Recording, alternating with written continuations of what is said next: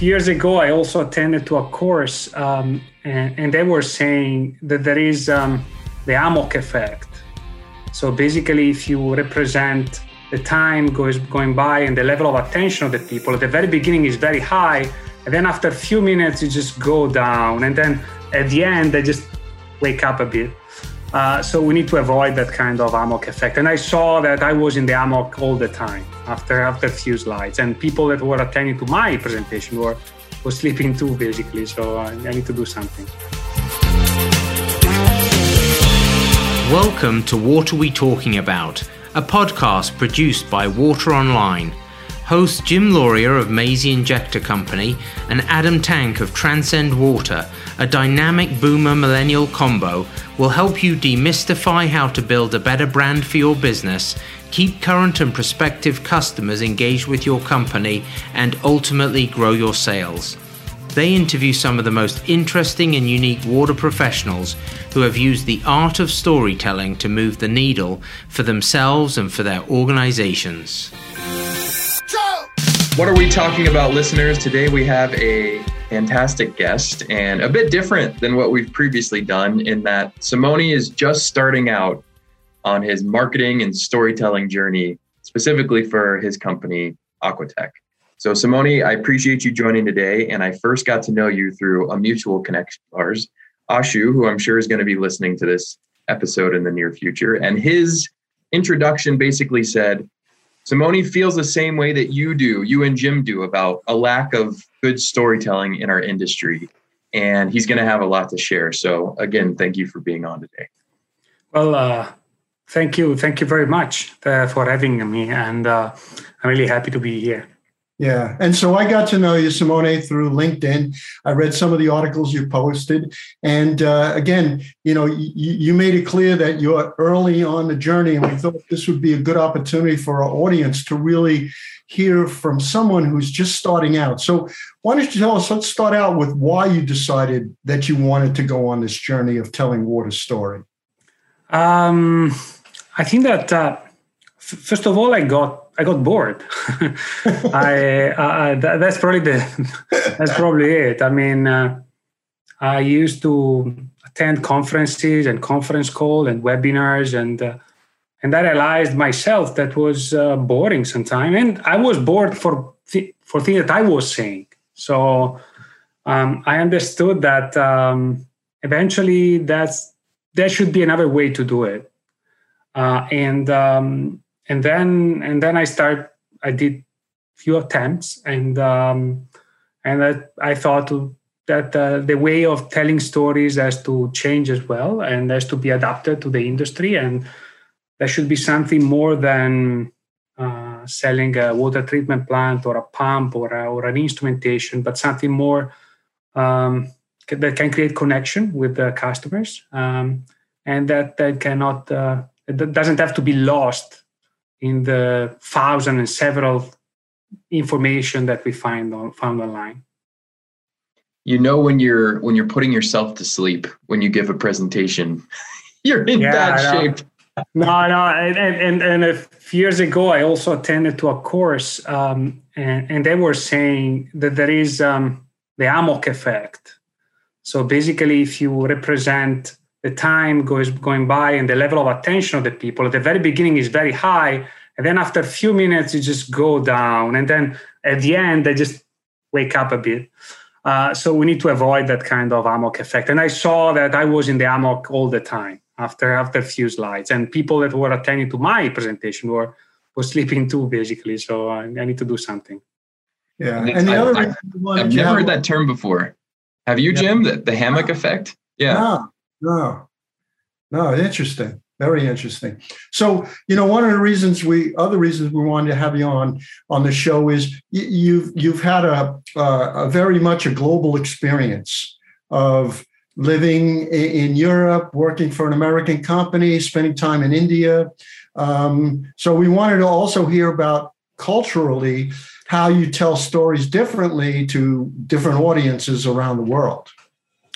Well, that's a really difficult question. At the moment, I'm still at the first steps. I definitely start this journey when I was in US. Even though we started doing something when I was in India as well. But it is difficult to say what is different. But definitely there are differences, especially in the way that people is receptive and also can connect. I found this much easier in the US, for example. A little bit more difficult in Europe, if I have to be honest. And in the Middle East it was, and India was probably I was not really using my new toolbox, so I cannot really say. But definitely there is a difference between US and Europe. Let's talk specifically about some of those tools as you see them that you are now starting to utilize. Can you give us an example of one or two, and we'll talk specifically about those? Well, first of all, it's a matter of trial and error. I did something wrong, even though I thought it was very, very nice and creative. I remember that one of the first things that I did was to create. I don't know if you exactly the word in English, but a sliding ruler. You know, the one that engineers use. Slide rule. Slide rule. Yep. Yeah, exactly. So I know that better than Adam does, because he's slide rule in his life. Yeah. And I had to use them before I got my first Texas Instrument calculator. That's great, right? So that's exactly great. So where it was, I mean, on your desk, right? On your desk. So imagine a tool like that with Aquatech logo and my company logo on it. And that's something that people use every day. But it was not simple. I mean, what ruler? I mean, a calculator, a logarithmic table, whatever. But we did work on creating a wheel that was sliding, and I could play with it. And basically, starting from the water quality of our wastewater, identify the technology that I could have used to treat that water. And that was simply done with a sliding ruler. So it was making something complicated in very, very simple exercise that someone can do on his desk while on the phone. Now, it didn't work so well. It wasn't that pretty, I would say, the design, but it was a first attempt. I think I will come back to that project because that was pretty great. That was one of the first examples. So something practical that can tell a story, because that was also a story that you were playing with it on your desk. Then we did start during the pandemic, when basically you couldn't travel. So the only way to connect with your customers were webinars. So I did try to develop webinars where I removed completely the initial usual conventional slides about the company, and just keep everything very technical, very useful, numbers that someone else could have used to do my job, basically, at least in a very simplified way. So I was trying to communicate with people that I was giving them numbers that usually are not disclosed so frequently in webinars. And then I tried to, as you probably saw on LinkedIn, I tried to use some approaches, some experiment about how to tell something, saying something else, using some topic to develop some other topics in a very tiny write-up. Now, one of the things you told us was, and was pretty impressive, the results you got from the webinars, how you reached out in the direction you did, and then based on those targeted webinars, what kind of results you got from engagement with the audience. Well, first of all, I must say that I'm not a marketing expert, in the sense that I did some classes, but then I'm not really a marketing expert. I'm a business developer, even though I would rename myself a sustainability ambassador, That definitely sounds much better. So I'm not an expert, but still, the result I got were coming from what is called relationship marketing. So basically, I'm trying to develop relationship with my customers or my connections, I would say, in a way that I'm trying to help them as much as possible and be responsive. So when I did develop my webinar, I invited people that I basically knew, and I worked with them, and they could appreciate the responsiveness and the relationship, the openness, and sometimes be honest. I cannot do this, or this is not our specialty, but suggesting anyway my point of view. So I nurtured relationships, and I think that my connection recognized that. So when I invited them, my credibility was also important and on the table. So the response was pretty nice and great. What were some of the ways that you developed that relationship virtually?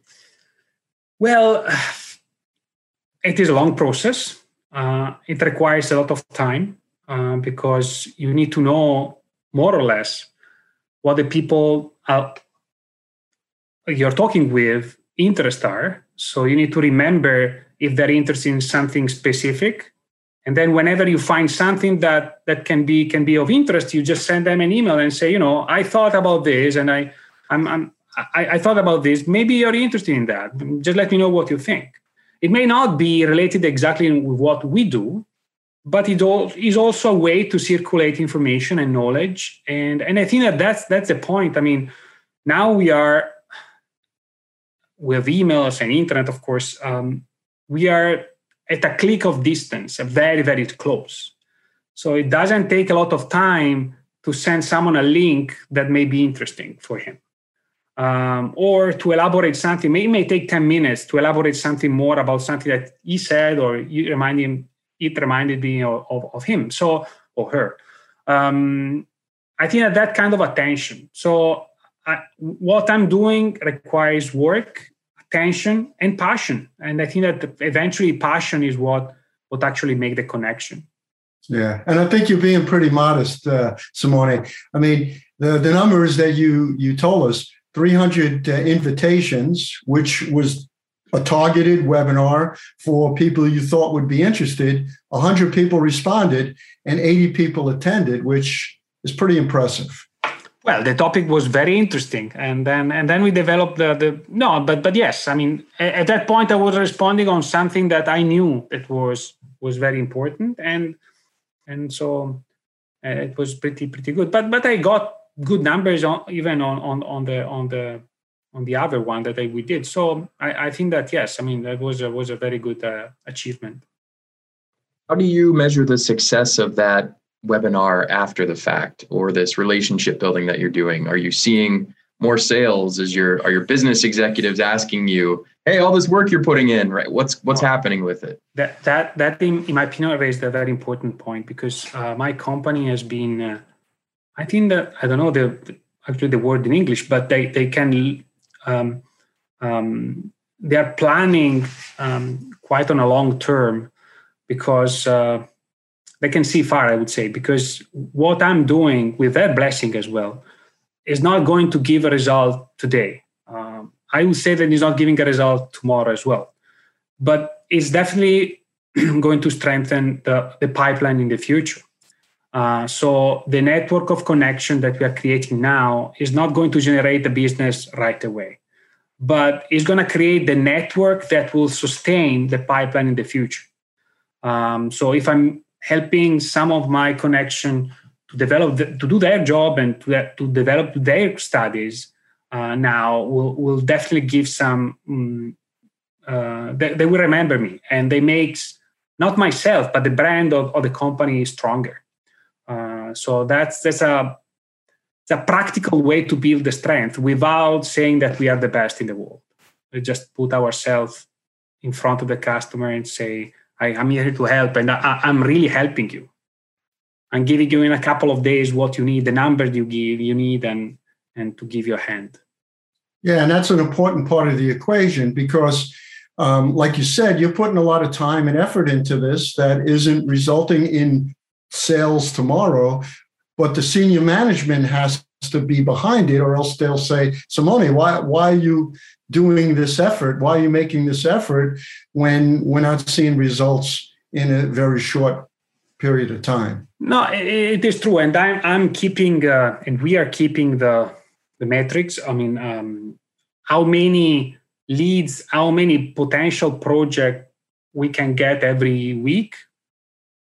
And it is a good number. So at this point, we are taking that measurement. And then we'll see how many of these in the same couple of years' time, how many of these connections actually generate business. And then we put some number on it. But the initial numbers are pretty impressive for the rate of projects that they come every week.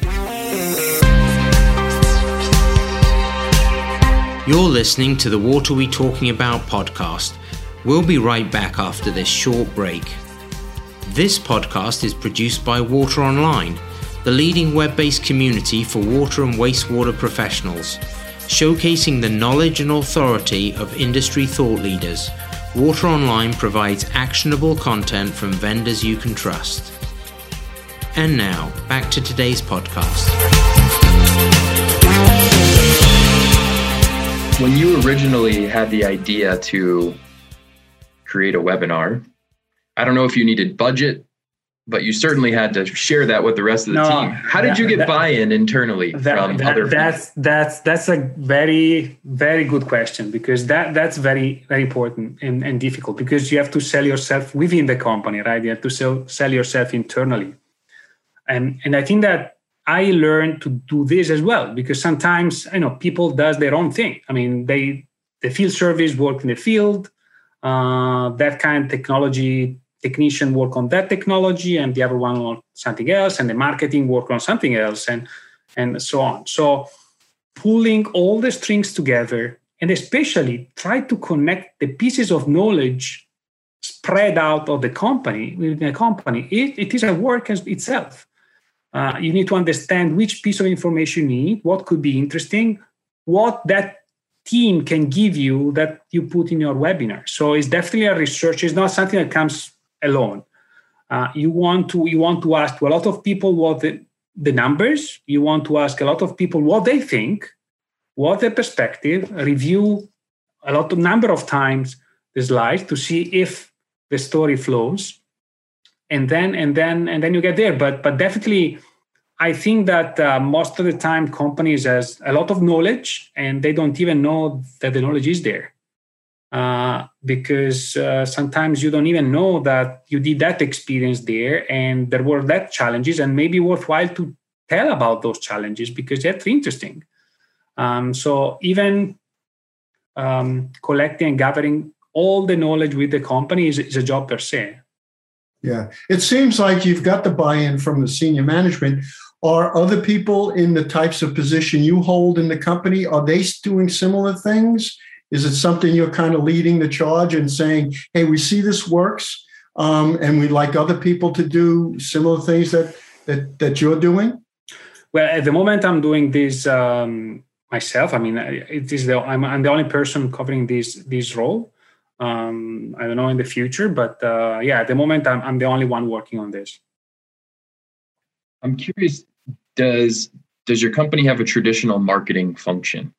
Of course, yes, of course. And how did to me, this is something that typically somebody would say, oh, this is the role of marketers, but you have taken it upon yourself to do it. So let's talk about that. No, no. I think that our marketing team is also very crucial. They definitely polish any kind of message I have. And so absolutely, they're very relevant. They can navigate platform and messages much better than what I do. So I do need my colleagues in marketing. Absolutely. I'm just giving some ideas, and definitely I put some legwork in place so to create this kind of connection. But then how to package the final product, marketing is definitely much more able to do it. They can also help me out to segment people because, of course, I sent 300 people, but those people were absolutely selected. So you need to also understand who we're going to talk with. So you have to be very clear about what your message will be and what your audience will be, because otherwise nobody's going to listen. And to clear my mind and to polish everything, of course, the marketing team is really important. Yeah. So it seems you're working for a very collaborative company, Simone. Yeah. Go ahead. No, please. Yeah. So it seems you're working with a very collaborative company. The marketing team is aligned with what you're doing. The senior management is doing that. Are you collecting these contacts and putting them in a database where now if you've collected it across all these different sectors within your company, you're building this contact database that's going to be beneficial to everybody in the entire organization? Yes, of course. I mean, as all the other companies, we have a database with all the names and the details. But I still believe, and everything is organized and very well designed. But I still believe that email blasting is not what we do. So we're trying to limit that as much as possible. So it's still a craft, sort of going through the content and see what to do. So even myself, I mean, when I go through when I think that it is the time to just pick up the phone and call people or email people, I just take my list and I scroll down and I see, I feel who I should call or who should I ask, and not specifically because there is a project behind, just to ask how it goes and if they need anything and something like that. So that's the kind of attention we have. And again, I don't know how this model can scale up because, of course, it's a very time consuming. But on the other end, I think that's the only way I see it. Unfortunately, I don't see any other way to share the passion that I personally have and my company has too. All right, Simone, we're coming up towards the end. We try to keep these under 30 minutes. So we have one final question for you. And that is our infamous airplane question. So I know that you've done some listening to our previous episodes. And Jim and I have graciously allowed you to fly a plane at our cost all over the world. And behind that plane, there is a banner. And you get a sentence to fly this plane in front of every water professional's home around the world. What do you want that sentence to say?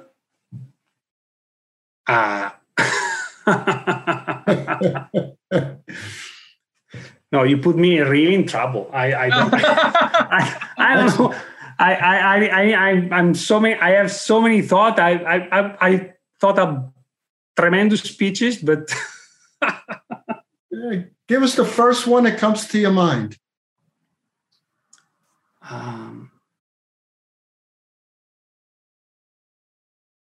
Water is connection. Oh, okay. Tell us more about that. Yeah, tell us more about that. Yeah. No, as I said, I mean, I think that water is an important aspect of everyday's life. So I'm really, my job is, as I said, as a sustainability ambassador, is not about selling a water treatment plant or designing one, but is actually helping to reduce the environmental impact. And so water actually connects everyone. And I think that also marketing action should connect people because that's the only way. So I can talk about biofuel, and then I can talk about water. I can talk about the industry in general. I can talk about water. So I can talk about the quality of water that touch everyone's in their own homes. So water is connection. And the marketing that we're trying to do is just reflecting that. That's great. Well, Simone, thanks so much. You've been a great guest. And, we really like the fact that you're honest about saying you've started just taking those first steps of the journey, but it's getting started. And I think that's where it's going to really resonate with the audience, that you don't have to be a marketing expert to just get started. You can move forward taking those steps. So thanks so much. Yeah, thank you very much.